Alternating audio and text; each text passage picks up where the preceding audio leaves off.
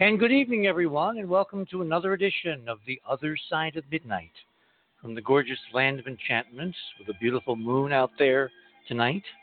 The storm has passed, the computers are repaired, and be prepared tonight for an adventure.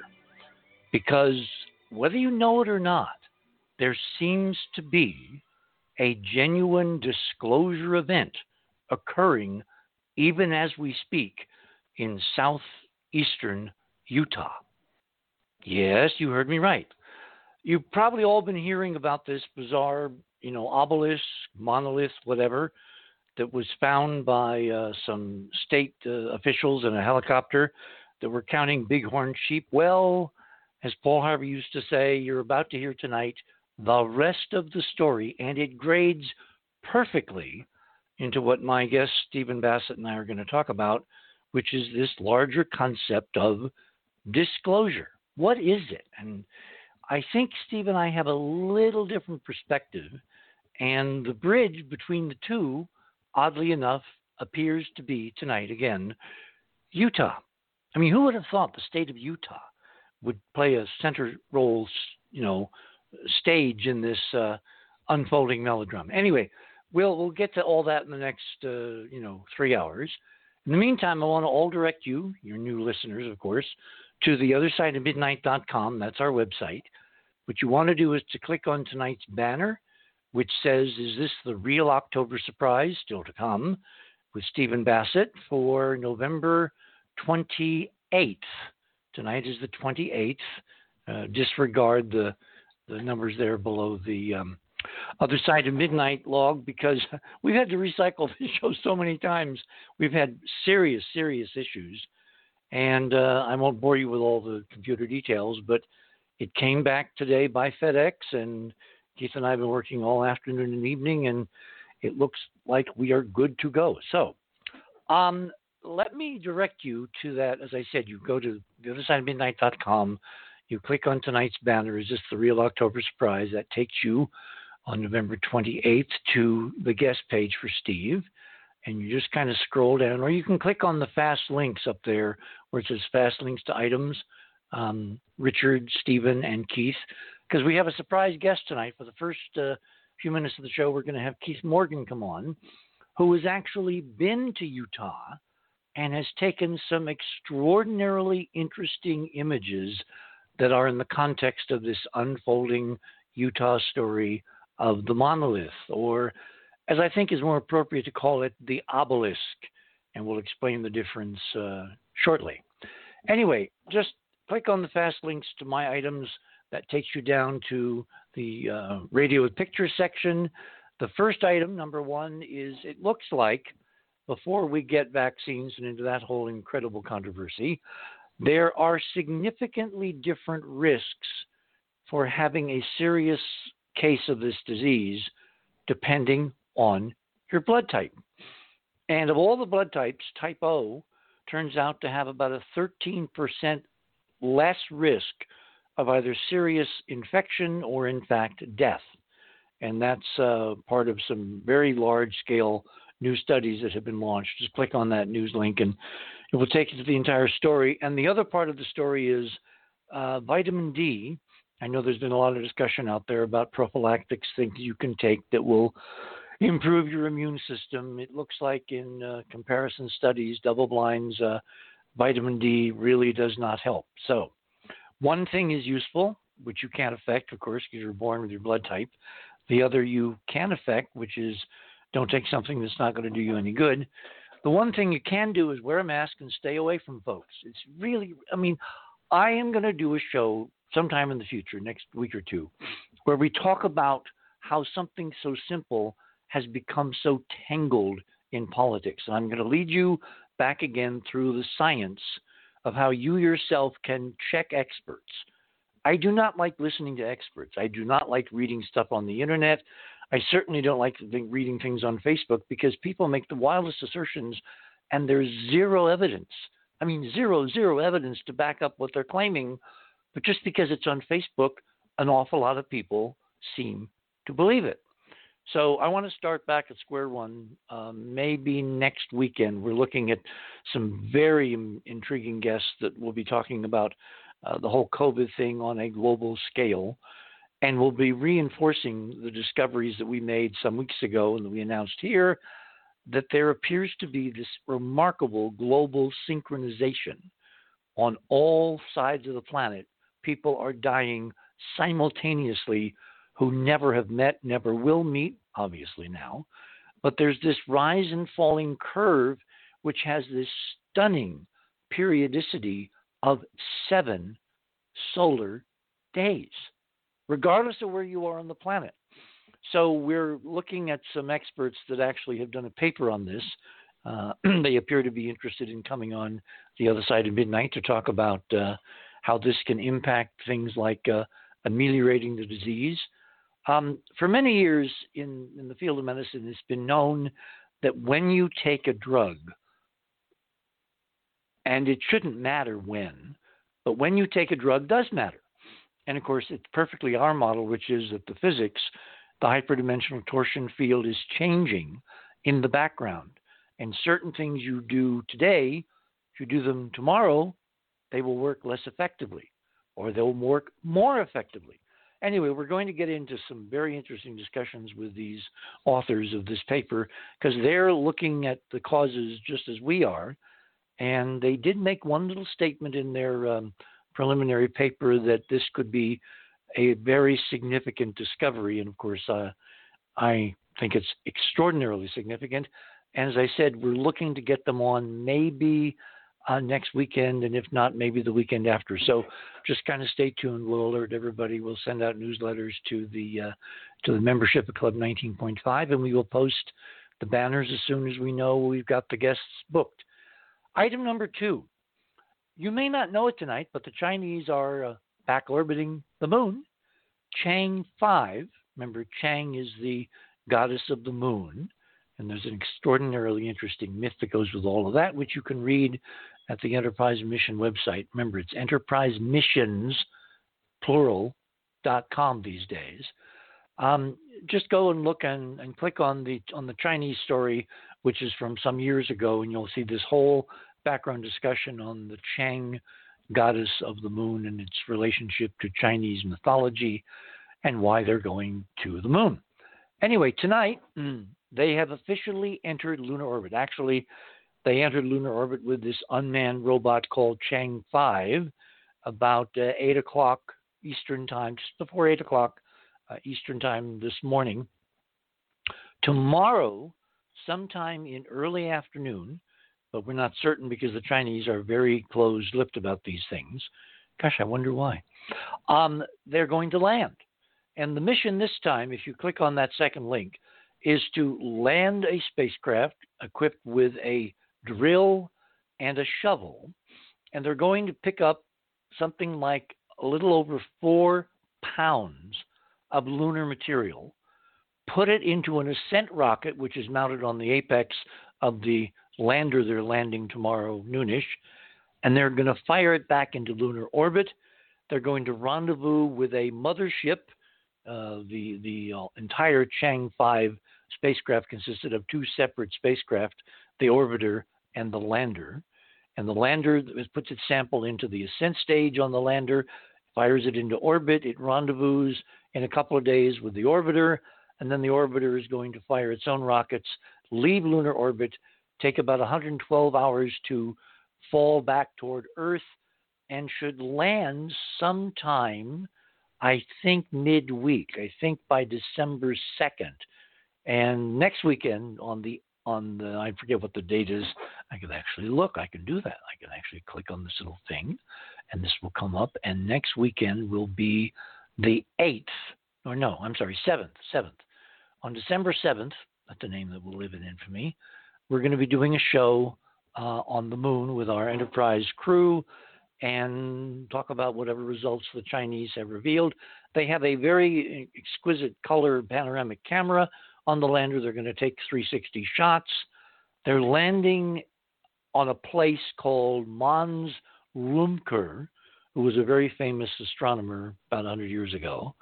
And it's kind of like a mountain. It's 3,000-foot tall mountain in the middle of Oceanus Procellarum, which, if you look at the full moon, is kind of in the upper left-hand corner. And what's really intriguing is that my now deceased friend Stephen Troy, who was a member of the Enterprise Imaging Group, many, many years ago was able to order through the National Space Science Data Center actual hard copy images that the astronauts took and that the unmanned U.S. spacecraft, the lunar orbiters, took of this Mons Rumker. Mons means mountain in Latin. And also of another set of very similar features called the Marius Hills. And lo and behold, the Marius Hills turned out to be incredibly ancient, dilapidated, eroded structures. You can see the geometry on the data that Steve was able to extract from NASA through the NSSDC. My prediction, and I hate doing this stuff a lot, but I'll make an exception tonight. My prediction is that the Chinese have chosen this Mons Rumker because they have recognized the similarity between that feature on the moon and the Marius Hills. And if that's true, it means they have deliberately chosen to land in the center of a set of ancient structures and to bring back 4 pounds of material from that location. Now, the mainstream idea is that they're looking at ancient volcanoes. Maybe and maybe not. We may know a lot more by tomorrow evening, so we will do an update at the beginning of tomorrow night's show, and we'll know whether they have successfully, extracted a sample and stuffed it in their ascent stage, and we may even know if they are giving a specific time for when they intend to send that back to lunar orbit and to rendezvous with the mothership, Chang 5. Anyway, stay tuned. Item number 3. This is where things get really intriguing here on Earth, because several days ago, along around, November 18th, 3 biologists and 1 helicopter pilot working for the Department of Public Safety of the state of Utah in a chopper that was surveying swaths of the ancient canyon lands to the southeastern part of the state, looking at bighorn sheep and taking photographs and doing tabulations. They do this apparently every year. They flew over one region, and one of the biologists, according to the story, said to the pilot, "Wait a minute, turn around. I think I saw something." And the whole story is, of course, all over the internet, so you can find the rest of it. Anyway, they turned back, they landed, they walked down this cliff with some difficulty. They then reached the ground floor, if you can call it that, of this little box canyon. And in the middle of the canyon, sitting there, bright as life, was a tall, brilliantly aluminum or steel spire, about 12 feet high, sitting in the middle of this box canyon that's relatively small. It's maybe, 200-300 feet across, if that. And they took lots of videos. They took lots of pictures.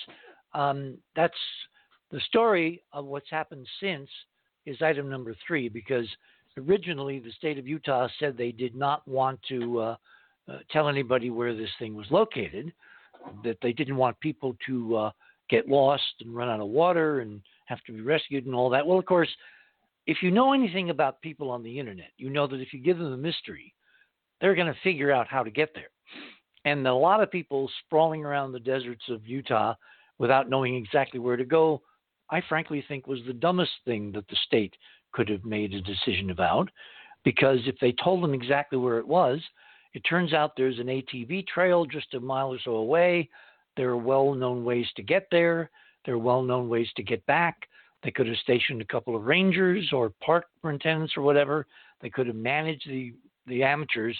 Now, of course, it's open season because some very interesting folks on the internet, at Reddit, they thought to themselves, well, let's see, how do we figure out where this thing is? So they went to this website, which lists live all the flights with transponders all over the United States, including helicopters, state helicopters. and they tracked down the particular helicopter on the particular noonish flight on the 18th of November, and they simply looked at where the track disappeared when it went below radar, when the transponder no longer could be heard. And they figured that was the location. Then they went to Google Earth, and lo and behold, they found the images from Google Earth of the monolith, of the obelisk, sticking up out of the bottom of this dry box canyon. And lo and behold, now the scene is being flooded with hundreds of amateur backpackers and ATV people and tourists, and God help us. And I have no idea tonight whether the state of Utah has set up any kind of protection, because as my first guest tonight, Keith Morgan, and I are going to discuss, this is a find of extraordinarily importance. If for no other reason, forget the monolith, forget the obelisk. It turns out that this structure, this recent man-made structure, is sitting in a canyon whose walls are decorated with extraordinarily ancient and very communicative art.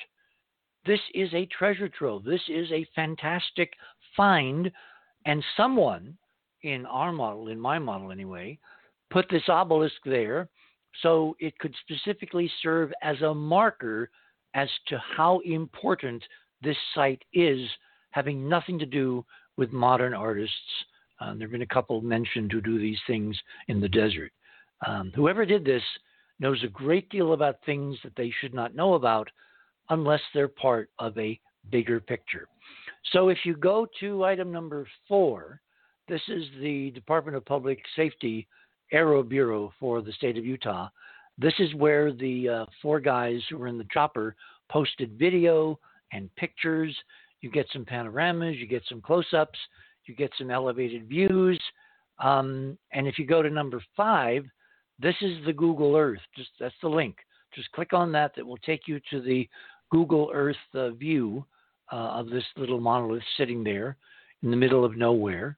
And anyway, number 6 begins to get into why I got intrigued with all this, because if you take a look at one of the elevated videos by, I guess it's the chopper pilot photographing the 3 biologists, if you see that image, what does that look like? My gosh, it's an equilateral triangle. This object, this stainless steel or aluminum thing sticking about 12 feet up out of the bottom of the canyon, about twice the height of the 2 guys who stood on each other's shoulders to, crudely measure the height to look at the top. It's an equilateral triangle raised into a 3rd dimension, which of course, by our hyperdimensional modeling, is a tetrahedron. Oh my gosh. Anyway, let me introduce someone who's been a kind of a partner in crime on trying to figure this out, who actually caught a couple of these important seminal points by himself before we got a chance to talk. So I want to give him full credit. Keith Morgan has been an electronics technician with ABC News in Washington since 1982. He has a BA in communications from Howard University with a minor in computer science. Built Howard University's TV station, WHMM, now WHUT, and he worked at WRC Channel 4 in Washington in 1980, which of course is the flagship Washington station for the NBC television network. Keith is discoverer of what has been coined the Morgan curve on Mars at Cydonia. He's researched the Mars anomaly since '88 after purchasing a copy of my book, The Monuments of Mars. He was working with Nightline and Ted Koppel. Keith was instrumental in getting a face-to-face between me and Ted, which was a really interesting meeting. We may talk about that someday in detail. Keith also supplied the show with information which has been used in various shows about Mars and the second moon of Jupiter, Europa. Keith thinks he knows now why the face is on Mars and who is buried within, based on Sumerian writings that are over 6,000 years old. And he's a guest tonight, first because he knows Utah, and Utah is now, in my opinion, potentially the center of the Disclosure universe. Keith, welcome back to the other side. Thank you, Rich. I'm glad to be on with Stephen tonight. Steve and I go way back. I used to attend his briefings that he would have when he put out a press release, even though ABC never sent anybody to actually attend. And I thought that was a waste of getting the information because they didn't pay attention to stuff like that. Anyway, my son lived in Utah for 3-4 years, and I used to go out and visit with him. And we went down to the what's called the Utah Arch Park. And when I got there, I was able to take pictures and look around. And a lot of the stuff just stood out as it's not natural, but they accepted it as saying, oh, this is just a natural formation. That's a natural formation. But then as I kept looking, there was things were showing up that just did not make any sense because they all looked like they were artificial constructs, large statues, things along that line. And I had seen pictures during one of Art Bell's shows. He had a guy on who was a Native American who was showing an area that's a sacred area that had these huge statues, and they had weathered and so forth, but you could tell exactly what they were. And I'm seeing the same thing in Utah. And Utah is littered with this stuff, and especially at the Arch Park. And so if you go to the other side of midnight, you go to tonight's show, and you go down to my picture. This actually shows the arch. Up under the banner on the guest page, there are fast links. Just click on Keith. That will take you to his section. And then it takes you directly to a whole page. We had so many images that Keith provided that Kinty had to set up an entire page. So that takes you directly to Keith's Morgan, Utah images. Okay. So the first 3 pictures that you're looking at, there's a wide shot, the closer shot, and then the really close shot. And up on the top of this hill, mesa, there is a bust that looks like Nefertiti with the Egyptian headdress on. Good grief, it does. And when you look at how precarious it is sitting on that small neck, and the weight of that headdress should have pulled this thing over, broken it off. Wind should have knocked it down, something in the time that it's been up there. And if you look to the right of it, there is a pillar that's got these straight lines on it, and it's got this little thing sticking up that looks like it had some kind of maybe head on it or something. That nature does do that kind of stuff. And then if you go down to the picture number 4, you have these tall cliffs. And each of these are clickable, so if you click on them, it gets full screen. Yeah, and then you can really see the details on these. The 4th picture is one of those statues, and I didn't get it as well as I should because I had light flare coming in from the sun from the left side. But if you blow this up and you look at it, you'll see this huge statue with the head turned to the left. Oh, 4A. The body. Yeah, 4A. You look at 4A, you will see that is a statue. And that's like the statues that I saw with the pictures with Art Bell and the Native American who was showing the sacred site because he wasn't going to tell anybody where it was. And if you scroll down to picture 5, you'll see this huge structure. It's all flat. You blow that up, you'll see it's flat all the way across, except along that bottom edge where that division line is, right along the bottom, there is a square cutout. But then you keep going over to the right, and suddenly there's a relief standing out from this, a 3-dimensional relief standing out, and the rest of it doesn't make any sense how this could have formed like that. And when you look at it, it looks like there's someone sitting in a chair with their left arm across their lap, and the guy has a beard or something, and it's kind of hard to make out the face. But then picture number 6, it shows you a close-up of where the legs are coming down from the relief. And then you can see the square on the left side. And as we get to picture 6, you can see that this top of this mesa here, the top is smooth, but then you go past the separation point, and you can see that all of that is it's not smooth. It's like it is raw. It's never been worked with, and it continues down. So what smoothed out the top half but never touched the bottom half? Skipping 7 and going to 8, there's 7 and 8 and 9. There are these two statues standing back to each other. One side looks like Anubis. The other side looks like another figurehead, and they're facing back to back. The heads are at the top, and it's more dramatic when you're sitting there looking at this stuff. This is not a natural formation. If you skip 9 and go to 10, that's a wide shot of what we're going to be looking at in 11 and 12. 11 is showing the front half, which has this, it looks like a boulder precariously balanced on the top of this triangular base. And it looks like something should have blown this over. The weight should have crushed it over time, something. Or earthquakes. But then if you look really careful at the details, you'll see an eye on one side and what looks like a mouth on the bottom. This head is not human, but who's to say it's not some other intelligence? And picture 12, if you look at that, you'll see this does not belong there. So we're going to skip 12. We're going to go to 13. If you blow this guy up, you will see what looks like a turtle back. And then there's a head on the right side of the turtle back. Look at that. It's pointing at a 45-degree angle. The head is up into the sky. And it's got details on it. And if you look in the foreground of it, there's a pillar standing up that has details on it that looks like another statue. Skipping that guy, at 14, that's a wide shot. And up at the top, you'll see the arch.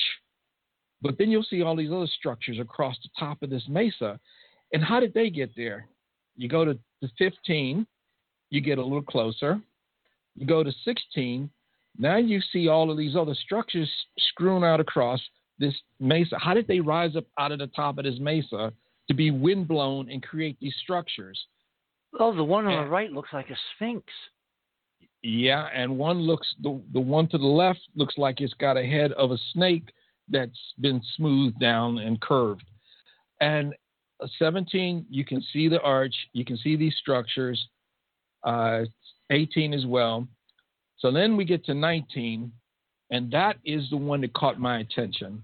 This is our monolith, but on the left side, I see what looks like a puma. My wife said it looks like a dragon.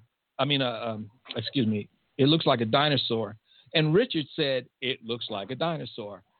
And on the right side, there's this other structure. And if you look at the details of it, this was carved out because there's no way you could get this kind of overlap on a gap with a hole without somebody carving this in there. And well, we had Andrew Curry, who's our resident artist, works with Hollywood, does screen, stuff, commercials and all that. And he does storyboards, and he look and he says, those things had to be carved. Yeah.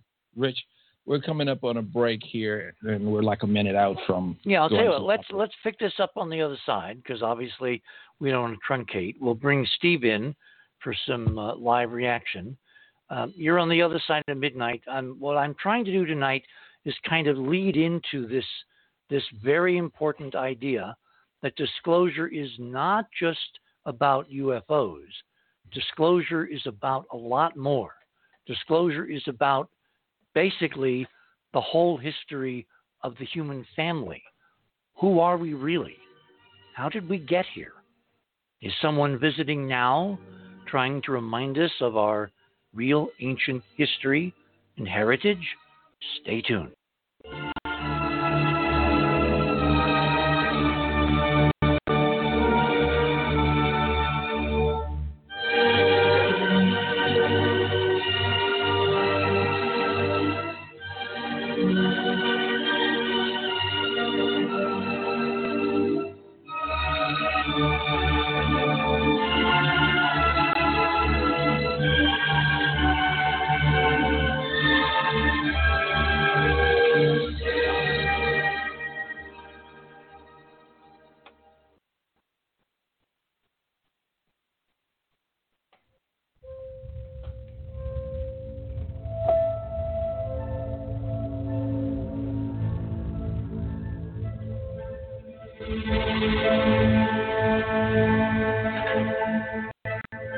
Other Side of the News is a current and dynamic companion to augment the discussions from The Other Side of Midnight.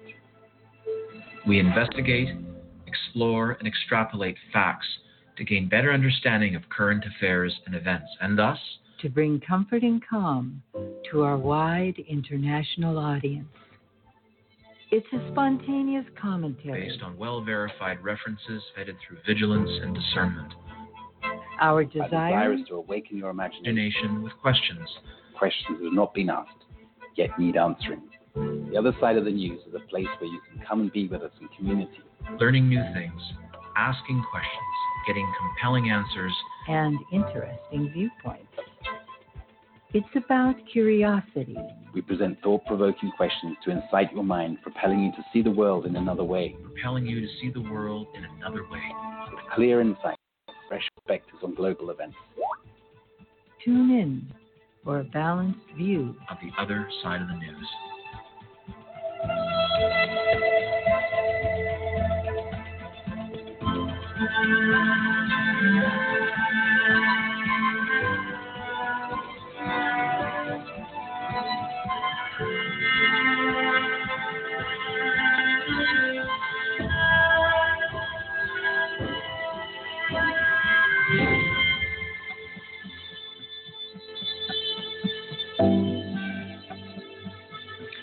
And The Other Side of the News can be heard here on this network, on this channel, on this website, on this URL, every Friday evening, 2 hours, 7 to 9 p.m. Pacific Time. I warn you, you'll miss it at your own peril.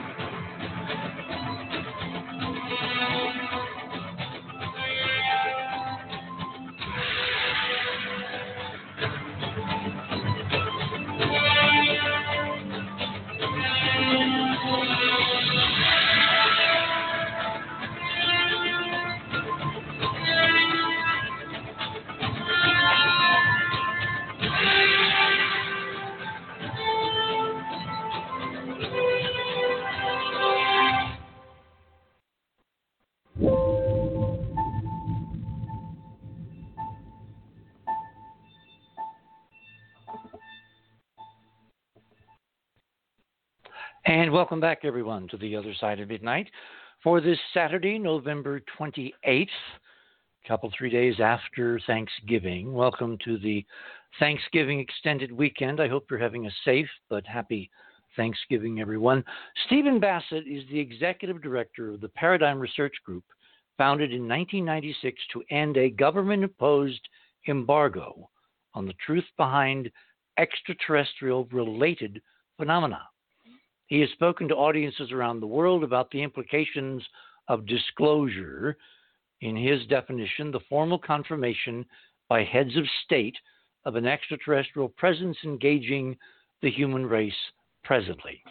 He has given over 1,200 radio and television interviews, actually 1,201, and PRG's advocacy work has been extensively covered by national and international media, including being featured on CNN, Fox, MSNBC, The Washington Post, and yes, the Gray Lady herself, the New York Times. In 2013, PRG organized a citizen hearing on disclosure at the National Press Club in downtown Washington. In November of 2014, PRG launched a 2-year political initiatives out of Washington, D.C. that injected the ET issue into the 2016 presidential campaign. PRG recently launched a new political podcast out of D.C., The Disclosure Wire, based in the National Press Building 2 blocks from the White House.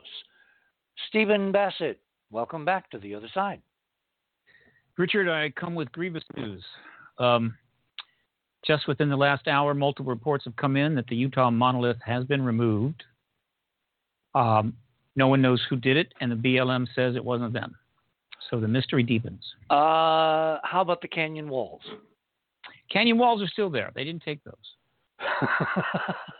Well, given the worst-case scenario that this really is the key to an archive, an ancient archive, which is my model, and I'll back it up in a few minutes with some really amazing new details, I am not surprised. I had a long discussion with one of our other team members last night, Ron Gerbron, And I was really debating whether we should be even talking about this to point out the significance. The idea that someone has come and taken it, and it's not the people who own the land, because it's federal property. It's a national park, the Bureau of Land Management. The fact that they say they didn't means whoever did is trying to truncate, to squash, to eliminate the message. Well, it's too late, because we have figured it out. So, Keith, you want to resume? And Stephen, join in any time, because when we get to the end of this, there's some surprises that I think are going to be even intriguing to you. I love surprises. Okay.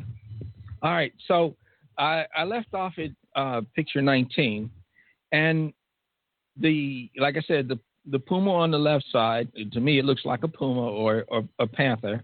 On the right side, we have weird carvings and etchings on the left side in picture 19. But what really will blow your mind is when you see the wide shot of this from different angle, which is in picture, I think, 23 or 24 or something. And you will see on that side the face of a cat. My wife says it looks like a raccoon, but that's a cat. And I was blown away when I saw that. I said, I didn't understand what the stuff was on the left side of the monolith in picture 19, but I knew it was artificial. But when I saw it from that distance, when you look at it in the pictures as it comes up, you're going to notice that is a picture of a feline. I don't care how you try to look at it and say dismiss it, you're going to see it as a feline. All right. So picture 20, this is a different shot where you actually see on the wall behind the puma, there's other artistic things embedded in the wall. It's kind of hard to make it out, but the Department of Public Service guys from the state of Utah were really kind of bad investigators and bad photographers. Sorry, guys. They did none of the things you should do if you're looking at something that's potentially interesting or even important. They didn't do any measurements. They didn't do any tap tests. They didn't take panoramas so you could stitch together and see the whole context. They didn't even seem to walk around on the video so you see this thing from all sides, all dimensions. They just took a few kind of like tour shots and then scooted back up the hill to the chopper and took off. All right. Picture 21. Remember, Rich said this is a tetrahedral or triangular. It's pointing like an arrow straight to the division in between these two sections. And if you look at the ground coming out from that slit, you'll see that there's these two parallel lines, and it looks like water running out of it. Mm-hmm. It's like somebody placed this here to say, look in here. And I would love to go look through that crack and see what's in there, because this has been here since 2015 from all the evidence from Google Earth going back, looking at the previous history of this location. So somebody put it here, but no one noticed it till 5 years later. And that's interesting. Why was it put here? What's it pointing to? But like I said, Utah is littered with these things, and these people are walking through this area, and nobody notices artwork that's there that's eroded over thousands of years. You're talking now about the tourists that figured out on Google Earth where this thing is and have been flocking to the site for the last 2 or 3 days. Exactly. And I can't believe that they can't see what's in front of them. And when you get to picture 22, I think I'm missing the picture that shows the cat's face. Yeah, we have that in our other section. We'll get to it momentarily. Okay. On 23, there's this stone cube, whatever, but it has this weird, perfect curved shape on the back of it that slopes down. And then when you look to the opposite side, which is the right side of it, it looks like there's a simian monkey face with a mouth, the nose, and then to the left of that looks like an ear. But what's really strange about it, because when you go to the next picture, which is a little bit closer, you'll notice that there's a square cut out in the front of this. And you can see it's like a square.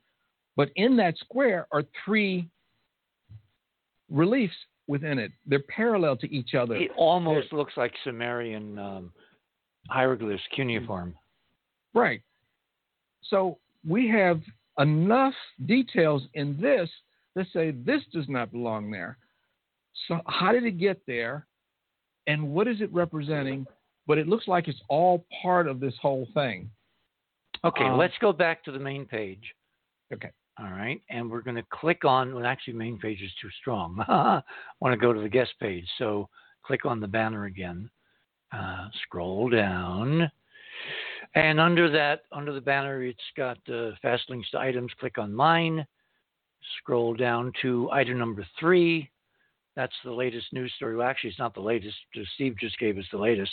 This is the one where it showed how all the amateurs have figured out where it is. If you scroll down where it says story continues, under the second picture, which is of David Serber, who's the first tourist who apparently got there, you can see over his left shoulder this cat face, which actually looks even more like a cat when you take an angle shot a little further to the right in this picture. And on the left there, you can see the obelisk, and you can see it's curved because this is a wide-angle shot. Below that are 2 images. You see them, August 15th and October 2016, 2015, 2016. So between August 2015, when the shot on the left was taken, and 2016 in October, when the shot was taken, someone put the monolith there. Now, October 2016 is just before the election. And then nothing happens for 4 years until November 18th of 2020, and suddenly these guys, quote, accidentally find it. I don't think that was an accident. I think that was part of the disclosure. It was originally meant to be, quote, accidentally found 4 years ago. And this, of course, gets right into Stephen's wheelhouse. I think there was an interregnum, a pause for the 4 years of the Trump administration. And as soon as the election was, convincingly won by Biden, the plan to bring this forward and introduce it to public consciousness proceeded. And I don't think the helicopter guys found this by accident at all. I think it's part of a plan. And I think, in fact, my speculation is the Mormons, who have a great deal of, shall we say, intriguing knowledge, are behind this. And almost everybody in Utah is a Mormon. And so if you're part of the plan, all you have to be told is to go out on a certain date and find this thing, and everything will take care of itself. Now, if you scroll a little further down, here's another wide shot of Serber filming himself with a couple of guys doing something funny over in the over his right shoulder in the background. But if you look on the right, Keith, do you see now the pussycat?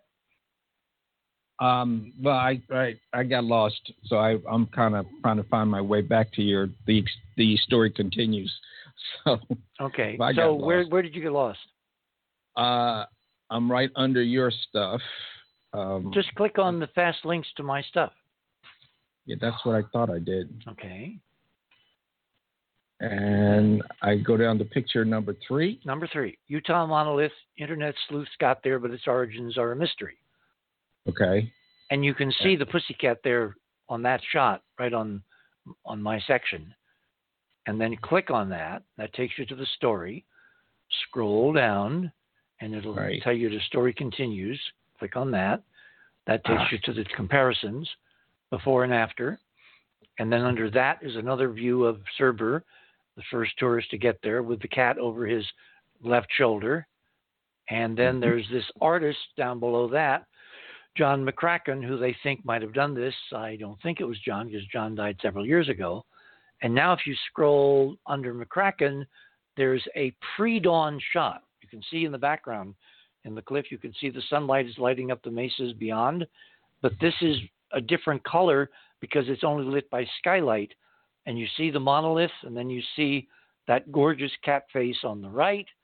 And then you see, if you keep looking, you'll see a whole bunch of interesting figures on the left.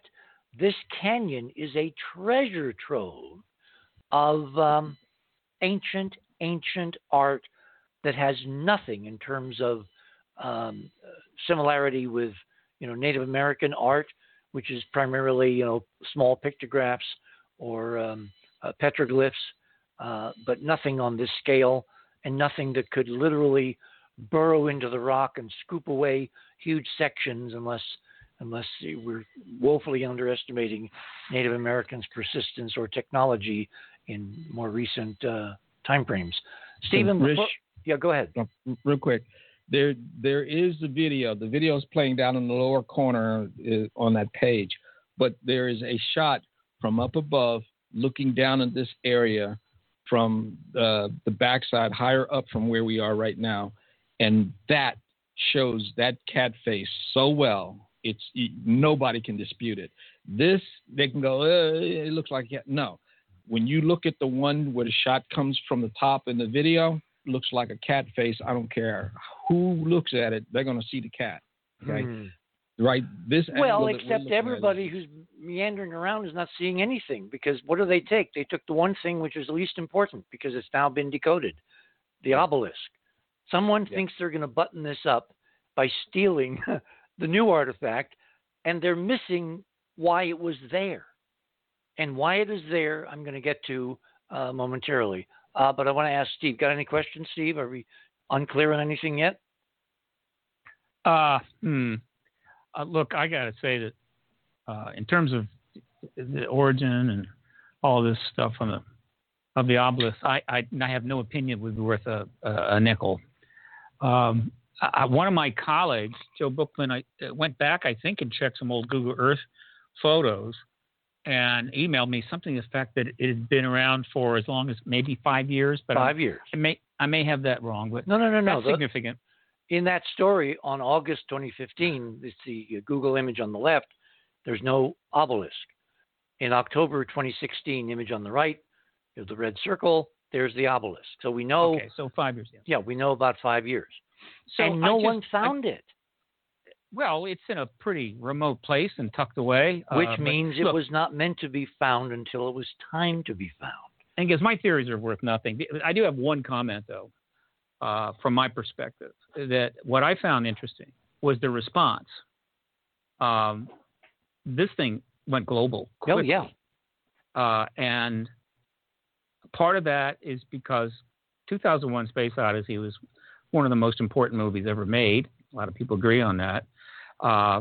And so that would have generated some interest. But the fundamental reason that it's gone global and there's so much interest, and people are going to great distance to go see the damn thing, is because it's connected to the extraterrestrial issue.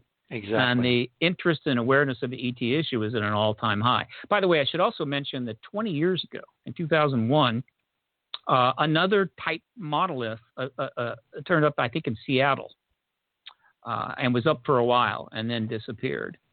So, but it wasn't shaped like this one. It's a different shape. Okay. The shape is that's critical. That's all I can add. Okay, the shape is critical. Here comes the climax, okay? If you go back to the guest page, just hit the back button there. And you scroll down to, the DPS guys. Let's hit that one, okay? These are the photographs taken by the actual Department of Public Safety Utah guys in their chopper. Just kind of scroll down. You can see some bighorn sheep. You can make this bigger when you click the plus thingy on your Windows or Mac. There's a scale. There's a guy standing next to the obelisk. And then below that, there's two guys standing on each other's shoulders to try to see the top. Then there's one guy standing with a far shot looking at the whole canyon. You can see the pussycat behind the obelisk to the right on this shot very clearly. And there's videos there. You can click on them. The last shot at the bottom is a video showing one of the biologists standing next to this. And there's this other bizarre face just as you're about to enter that cleft. They initially, when you play these videos, you can hear them say, the thing is pointed right at the cleft in the cliff, but they never take a flashlight and go over and look. It's like it was pointed toward that. There should probably be a reason, but I believe, and Keith, you check me if I'm wrong, I think that nobody has taken this seriously at the level of archaeology because it's been depicted as an art project. Yeah. And an art project is just something that somebody does. There's a bunch of art projects on the shores of the San Francisco Bay. When you look down by the bay edge there between Albany and Berkeley, it's been there for decades. Artists come and go, and they build things out of driftwood, and they disappear into the sands of time. So art is not very much appreciated in nature, and that was kind of my attitude until I had this conversation with Keith, because all the images I'd seen at that time only showed the front, like you see in the first image at the top of the DPS site. That made me think, with the analogy with the monolith in 2001, that this thing was a slab. It was a rectangular slab. It was only when Keith pointed out that it actually was an equilateral triangle that all the damn bells went off, and it was like, ding, ding, ding, ding, you got to be kidding. So then I did a little more work, and when the Reddit folks found where this was on Google Earth, and it was a lead pipe cinch from then to look at the latitude. Stephen, would you want to guess what the latitude of this little marker was before it was taken away? I fear I dare not go there. I'm going to let you go there. Go for it. Twice 19.5. That would be 38. With 38 and change, because it's actually about 2 miles away from the 19.47 latitude line. And I'm not sure whether that is a mistake or the only place they could place this closest to the extraordinary art, or it's the difference between geodetic latitude and geographic latitude. I haven't had time to do the calculation to see which is which. The point is that in itself was so close on a planet of, millions of square miles. It was like, whoa, why is a tetrahedral monument placed on a latitude which is significant to the whole circumscribed tetrahedral concept of putting, tetrahedra in spheres, planets, to predict where geological formations are going to erupt, like volcanoes or the Great Red Spot on Jupiter, et cetera, et cetera. So there is a mathematical underpinning, a code to placing a equilateral obelisk, which by virtue of the third dimension, when you raise a equilateral triangle in 3 dimensions, it becomes a tetrahedron. So the message here is it's a tetrahedral message that we're looking at, carefully disguised as an obelisk in the shape of an equilateral triangle, made out of, we now know, because of the tourists, stainless steel, and we know it was hollow, so it was easy to remove by somebody. And obviously, whoever removed it either wanted a souvenir, or in a more insidious interpretation, they wanted to remove the key to figuring out why this site is important before anybody figured it out. And as I said, they missed. Now, if you go back to the main page, so just get rid of the DPS site, go back to the main page, and what you're going to want to do is to probably click on Google Earth. Okay, click on my Google Earth link. That will take you to the actual page that the Reddit folks posted where they found this. It takes a moment for it to load. And there it is in all its glory. And you can use your little thumb wheel on your mouse to move it back and forth. Okay, if you look in the bottom right-hand corner, the way Google does stuff. The red compass thingy means north, and the white compass thingy means south. You see that, Stephen? Did we lose Stephen? I'm trying. There you are. Okay. So the picture is aligned north, south, east, west, right? Right. Okay. What I did, and we haven't posted it because Cynthia's been, taking some well-deserved time off, is I laid 2 lines over this object, and then I made a screen print. The tilt of this tetrahedron this two-dimensional, three-dimensional obelisk in the shape of a equilateral triangle raised in the third dimension off true north, exactly 19.5. So they placed the obelisk in the canyon so that it would sight down that fissure, that shadow cleft that you can see in the overhead view. So it's exactly 19.5. So we've got redundant information, all focusing on the tetrahedral model, which of course is what we found on Mars. And we found a tetrahedron many, many times, thousands of times now, in association with grand Martian artwork, which is going to be part of the book that we're all working on. Hopefully it'll be out before the Perseverance rover gets to Mars early next year on February 18th. The point is that the style of the artwork, well, let's go back to the main page, okay?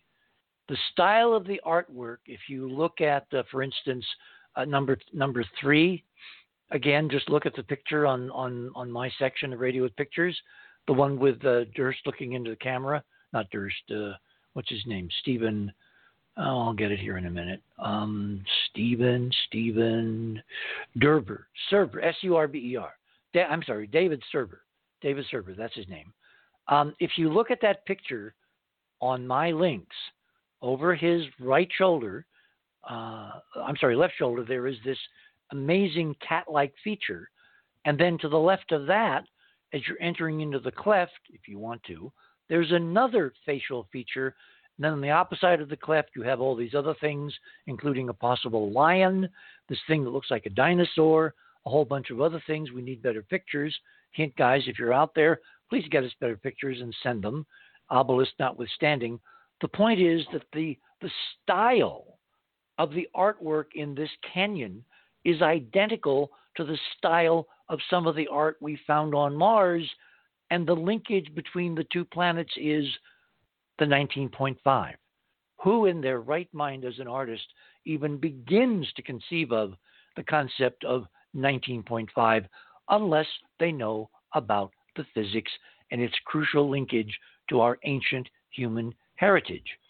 Now, the most exciting aspect of this could be if, in fact, kind ET dropped this there. You look down at number 6, and you can see the equilateral form on the top taken by the helicopter pilot who was sitting up on the hill and just zoomed in with his smartphone camera to one of his colleagues kind of beginning to walk around the base.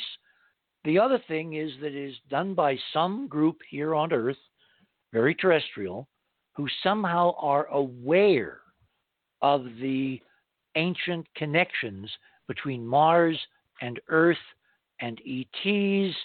And if that is the case, then, as we might say, it could be Katie bar the door. When we return, we'll be coming back with our guest of the morning, Stephen Bassett, and we'll be discussing in this new year whether or not disclosure will formally, politically unfold in Washington. You're on the other side of midnight. My name is Richard C. Hoagland. We shall return. Thanks for listening to this exciting first hour. Now, the second and third hour of the show is available to Club 19.5 members only. Please support the show by subscribing to Club 19.5 and join our very interesting community. To do that, please visit the website, theothersideofmidnight.com, and click on the Join Club 19.5 link in the left-hand column.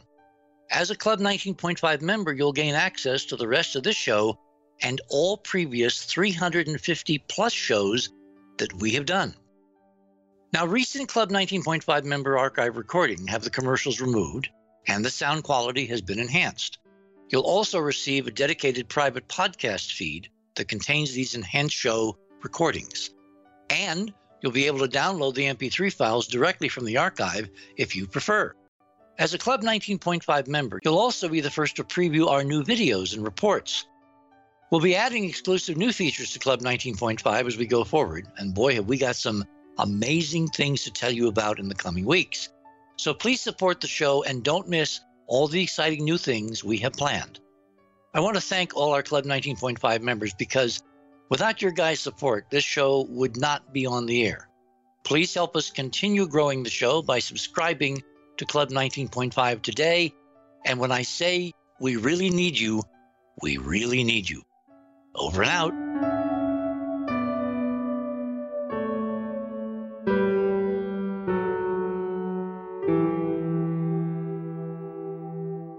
Thank you.